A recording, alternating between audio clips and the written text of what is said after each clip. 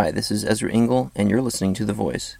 Reading Daniel chapter 1 for Saturday, September 3rd. In the 3rd year of the reign of Jehoiakim, king of Judah, Nebuchadnezzar, king of Babylon, came to Jerusalem and besieged it.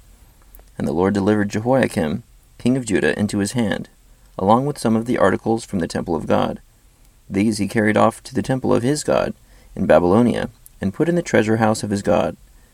Then the king ordered Ashpenaz, chief of his court officials, to bring in some of the Israelites from the royal family and the nobility, young men without any physical defect, handsome, showing aptitude for every kind of learning, well informed, quick to understand, and qualified to serve in the king's palace. He was to teach them the language and literature of the Babylonians. The king assigned them a daily amount of food and wine from the king's table. They were to be trained for 3 years, and after that they were to enter the king's service. Among these were some from Judah: Daniel, Hananiah, Mishael, and Azariah.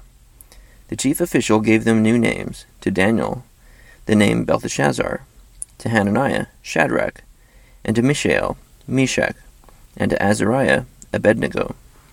But Daniel resolved not to defile himself with the royal food and wine, and he asked the chief official for permission not to defile himself this way. Now God had caused the official to show favor and sympathy to Daniel. But the official told Daniel, "I am afraid of my lord the king, who has assigned your food and drink. Why should he see you looking worse than the other young men your age? The king would then have my head because of you." Daniel then said to the guard, whom the chief official had appointed over Daniel, Hananiah, Mishael, and Azariah, "Please test your servants for 10 days. Give us nothing but vegetables to eat and water to drink. Then compare our appearance with that of the young men who eat the royal food, and treat your servants in accordance with what you see." So he agreed to this and tested them for 10 days. At the end of the 10 days, they looked healthier and better nourished than any of the young men who ate the royal food.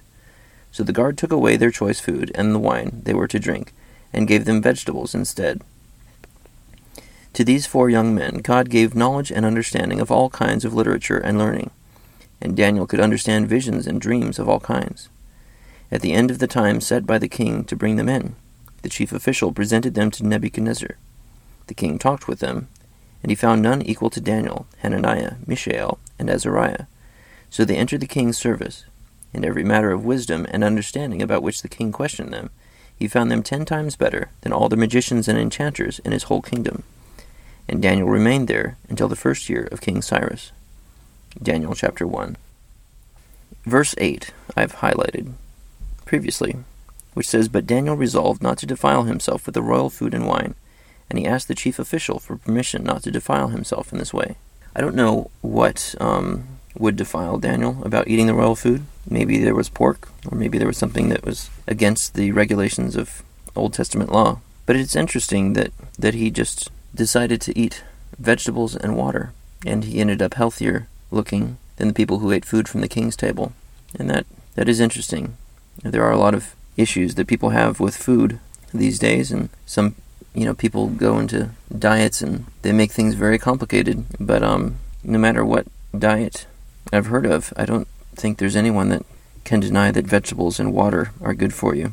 And so it seemed to work for him. He seemed to be quite before his time when you compare with a lot of the dietary restrictions people put on themselves today in a pursuit for health and wellness. Maybe this wouldn't be a bad idea to try, even for 10 days. See if that helps.